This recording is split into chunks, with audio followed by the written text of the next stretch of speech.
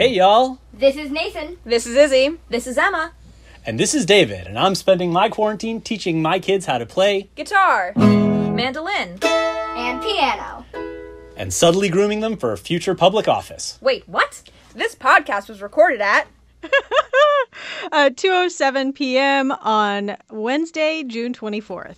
Things may have changed by the time you hear this. But I'll still be prepping for Emma 2030. Dad, seriously, what are you talking about? On with the show. They're going to come out of coronavirus with a family band. You know, we were going to try to do guitar lessons, but that lasted about a week. Oh, well. Hey there, it's the NPR Politics Podcast. I'm Tamara Keith. I cover the White House. I'm Kelsey Snell. I cover Congress. And we are joined again by Richard Harris of NPR Science Team. Hey, Richard. Hey. And Richard, it seems like we're in a moment, right? Like with the coronavirus pandemic, the president continues to push to reopen the country. He's beginning his campaign again. But coronavirus is not gone, not at all. And we're starting to see cases peak again in the U.S. Can you just tell us where we are? Right. You know, we've been hearing all this talk about a first wave and a second wave. Well, you know, we're still in the first wave. In fact, we're kind of on a mesa right now in terms of cases. It went up and it's sort of staying up. There are now about 2.3 million cases reported in the United States, although let's remember the real number could be 10 times higher than that. Deaths stand at more than 121,000, though that's almost certainly an undercount as well. So, and the trends are not looking that great either. The case numbers are going up. The deaths are not going up right now, but there's a time lag. So there's a lot of nervousness that the death rate will go back up, start going up again. Yeah, it almost seems like we're now back to a point very close to where we were at the peak in terms of the number of new cases per day. They're just like in a different place. That's true, you know, and maybe I should give you a little global context as well. There are 9.3 million cases globally and 478,000 deaths. The U.S. is still at the top of that board, unfortunately, and even though things are getting worse in South America, particularly Brazil and Chile. But let's remember that in Europe and Asia, where things were looking pretty grim for a while, things have gotten actually quite good there, and they seem to be well under control. So I guess you could say this is American exceptionalism, but really the wrong kind. So we wanted to go from that big picture view to focus in on a single state, a state that yesterday had its highest case total yet. That is Texas. So we've brought back Ashley Lopez from member station KUT in Austin. Hey, Ashley. Hey, y'all. So we last talked to you on May 6th, and at that time, the outbreak hadn't really taken hold in Texas yet, and the governor had decided against having the major restrictions like we've seen in other states. But things seem to have changed now with the caseload there in Texas. So I think the last time I talked to y'all, we had about 1,000 new cases a day. And yesterday, it was more than 5,000 new cases in a day in Texas, which is just like a huge jump from the last time we spoke. Wow. Yeah. And I mean, a lot of it is concentrated in the major cities, obviously. But, you know, here in Central Texas, I'm seeing spikes in like the rural counties, too. So it's like, you know, I feel like a lot of the states that were going through this before are now seeing like cases decrease. But like Texas, which was kind of chugging along with not that much of an exceptional rate of cases, is now in like their position. And so it's been a huge shift here. It was only just about a week ago when President Trump was talking about wanting to have one of his rallies in Texas because Texas was doing such a great job and Governor Abbott had reopened the state so much. Yesterday, Governor Abbott had a press conference, right? Yeah, he took the time to acknowledge that there was a spike, and he said it was unacceptable. I think that was like the basis for that press conference, which is to urge people to do the things that epidemiologists have been saying, which is like wash your hands, wear a mask, social distance, stay at home if you can. I mean, that was basically the whole message that he was giving. It's like, you guys, things have gotten out of control, and it's up to you to slow the spread. But I mean, little was offered in terms of concrete statewide policy to do anything about this. So are the mask policies in Texas being done at the local level instead? Are things being enforced like rules to wear a mask when you go into a grocery store? Yeah, there is no statewide policy. And I think that's what like local leaders and like the various major cities here are really up in arms about. And it's been back and forth about how much like power even local governments have to enforce these policies. At first, the governor made it seem like this was all up to local leaders to decide like what would like best suited their city in terms of like what would curb the spread. And then, once businesses started complaining because in some of these bigger cities, they did take, some more drastic policies in terms of requiring face masks. Then the governor took away that power, and now that there's another spike, like now they can go back to, penalizing businesses for not enforcing mask policies. So that's kind of where we are right now, where it's like city by city. So Ashley, I feel like what you were saying, if we just change the words, we could be talking about what's happening on the national level. If it were states instead of cities, like the federal government does have guidelines, but the states aren't necessarily following them anymore, right, Richard? Right. And things get better and things get worse. I mean, let's look at New York State, which was, of course, the site of the worst outbreak. They've finally gotten things under control. Things are so much better there than in Arizona or Texas or some of these other states now that Governor Andrew Cuomo is now telling people, if you're going to come here, if you must come here from a high prevalent state, we're asking you to quarantine yourself for 14 days. So people are not necessarily paying that much attention, and the situation changes. It gets better, it gets worse, and that's a tough situation for the best messengers to make consistent messages. All right. Well, Ashley, thank you so much for your reporting. Yeah, thank you. All right, let's take a quick break. And when we get back, Dr. Anthony Fauci, the nation's top infectious disease expert, testified before Congress and had a warning. This message comes from NPR sponsor Facebook. It's a challenging time for small businesses in communities across the country. Facebook's Business Resource Hub offers free tools to help manage a business, support customers and employees, and connect with other business owners who are facing similar challenges. From information on how to bring a business online to setting up a customer service plan, Facebook's Business Resource Hub can provide resources. Learn more at facebook.com/resource. Actress Tracee Ellis Ross is used to people talking about her age a lot. And she's okay with whatever people say. I'm 47 years old, and I'm the most comfortable in my skin I've ever been. When we go back to being 22, no thank you.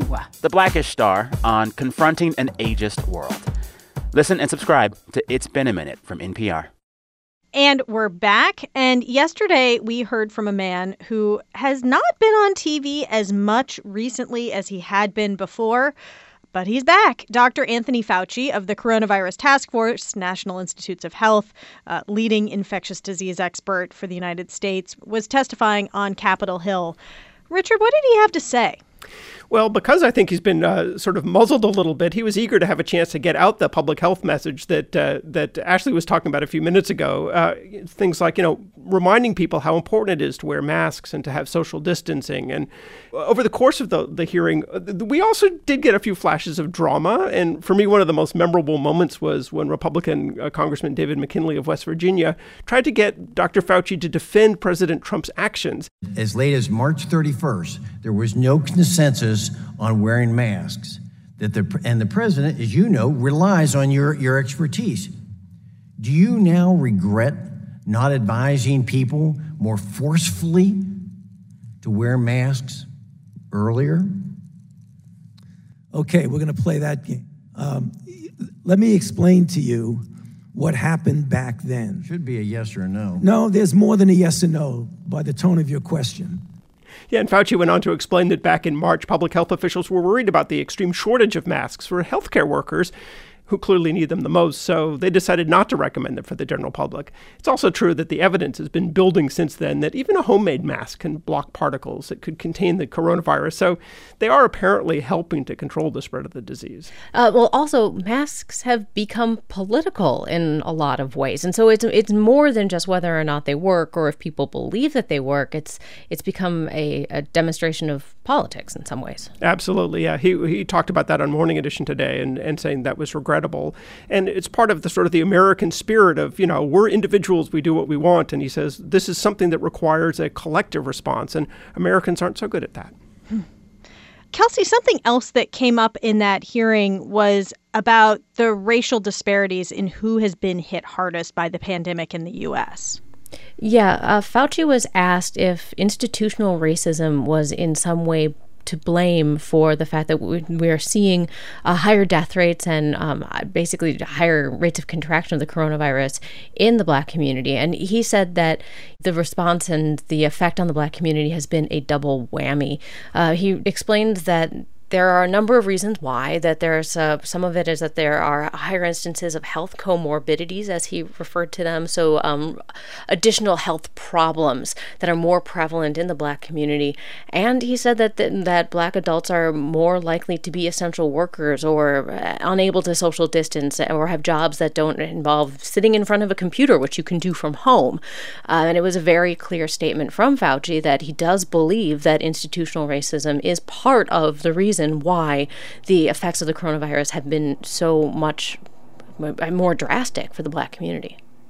You know, we were talking about this earlier in the pod, but the U.S. response has been really piecemeal, with each state and in some cases each locality making a lot of independent decisions, not a lot of top-down guidance or even discussion about coronavirus coming from the White House in the last month or two, other than sort of cheerleading states that reopen. Richard, what did he say about that? Well, that question did come up again in the hearing, and Fauci basically said there are places where it's appropriate to do that. And the example that came up a couple times was whether it's safe to reopen schools. And they said, that is really situation dependent. But it is true that even though the federal health officials have put out guidance, that is not always followed. It's not compulsory. And of course, what one state does impact what happens elsewhere. So it's not as though states can just be free to do whatever they want and not have consequences for the nation as a whole. So that's one reason that people have argued that the federal response should have been a lot more stronger and assertive and directive. I am so interested in the fact that we are having a multi-front conversation about federalism right now. We are having that conversation about health crisis. We're having that conversation about policing.